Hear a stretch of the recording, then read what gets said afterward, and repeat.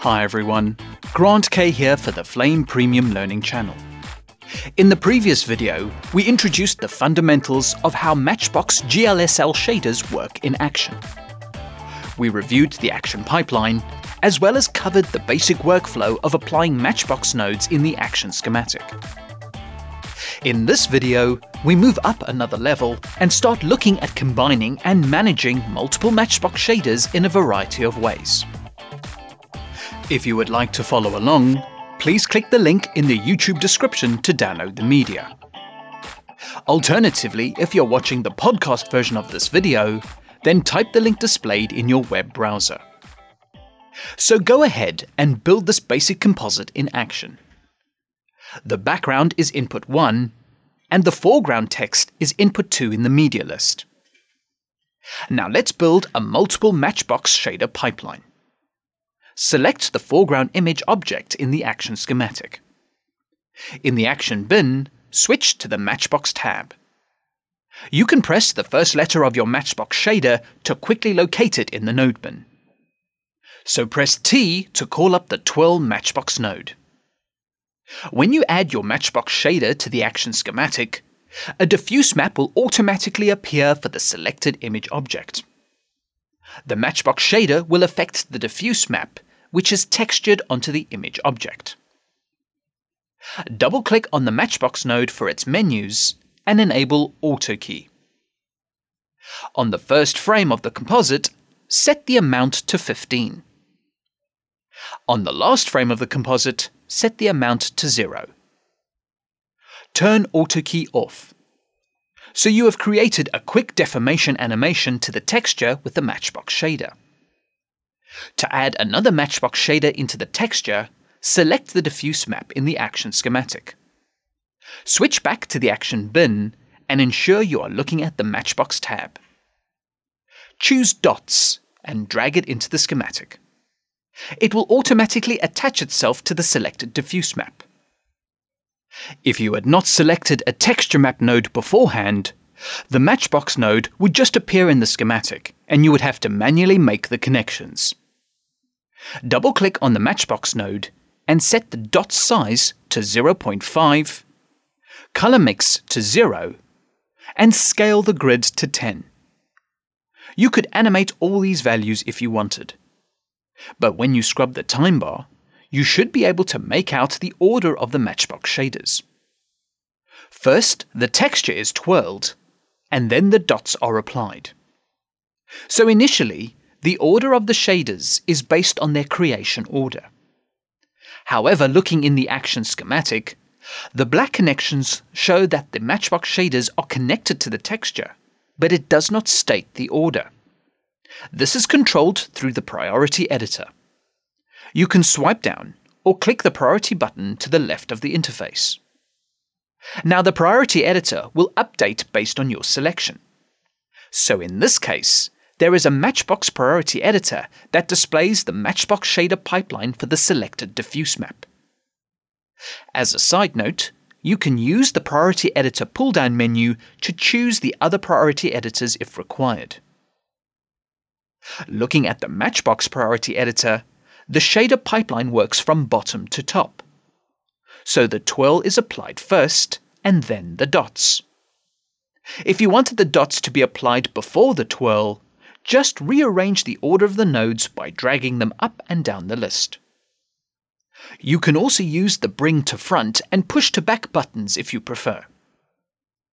So looking back at the result view, the dots are now twirling with the texture, whereas before they did not.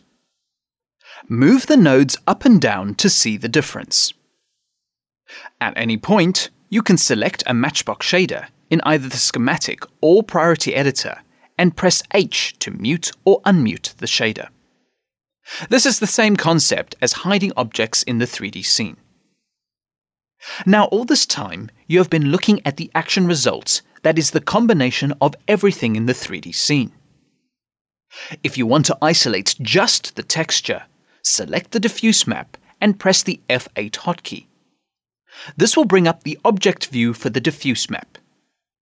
This isolated or solo view lets you see the selected texture with all the Matchbox shaders applied before it's textured onto any 3D objects. Call up the Diffuse Maps object menu and you will see that each Matchbox is displayed as a tab in the object menu. You can toggle between the Matchbox tabs and make adjustments. So to reiterate, what you are looking at is the texture that has been processed through the media list as well as any Matchbox shaders. But you can go even deeper into the image processing pipeline. Hover over the object view and press the F8 hotkey again. The view changes, and this time you are seeing the selected Matchbox output. So when you toggle the Matchbox tabs, the viewer will switch to that specific Matchbox output.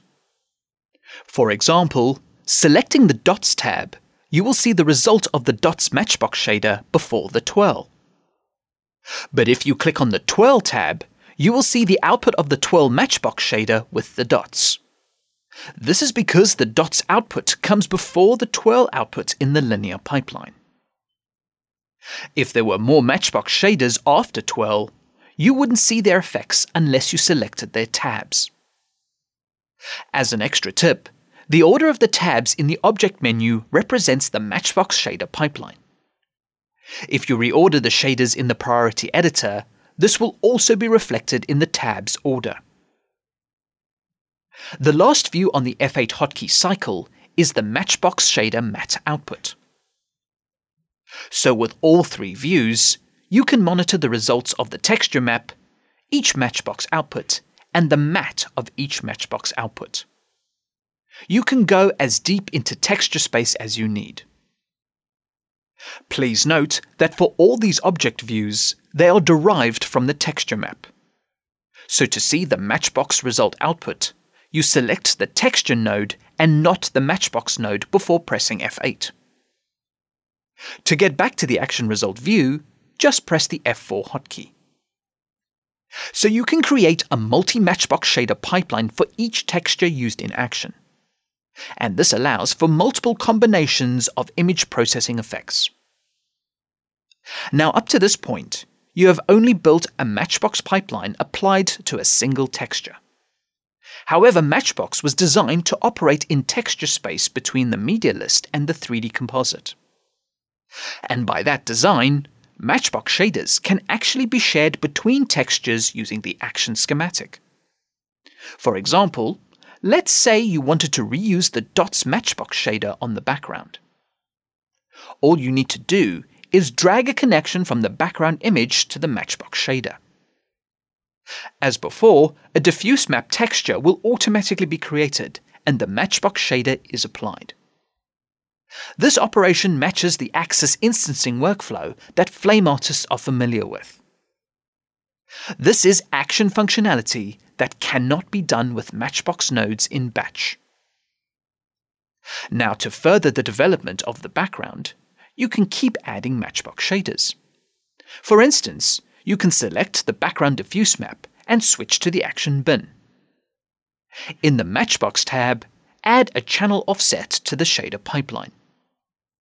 In the object menu, adjust the red, green, and blue values to your liking. And as before, if you swipe down to the priority editor, you can toggle between the pipeline of each texture map and rearrange the Matchbox shader order. In the next video, we'll focus on the common scenario of offsetting the front and matte. This has typically been done with source nodes. However, Matchbox now offers a much better alternative with GPU-enhanced performance. Comments, feedback, and suggestions are always welcome and appreciated. Thank you for watching, and please subscribe to the Flame Premium Learning channel for future videos.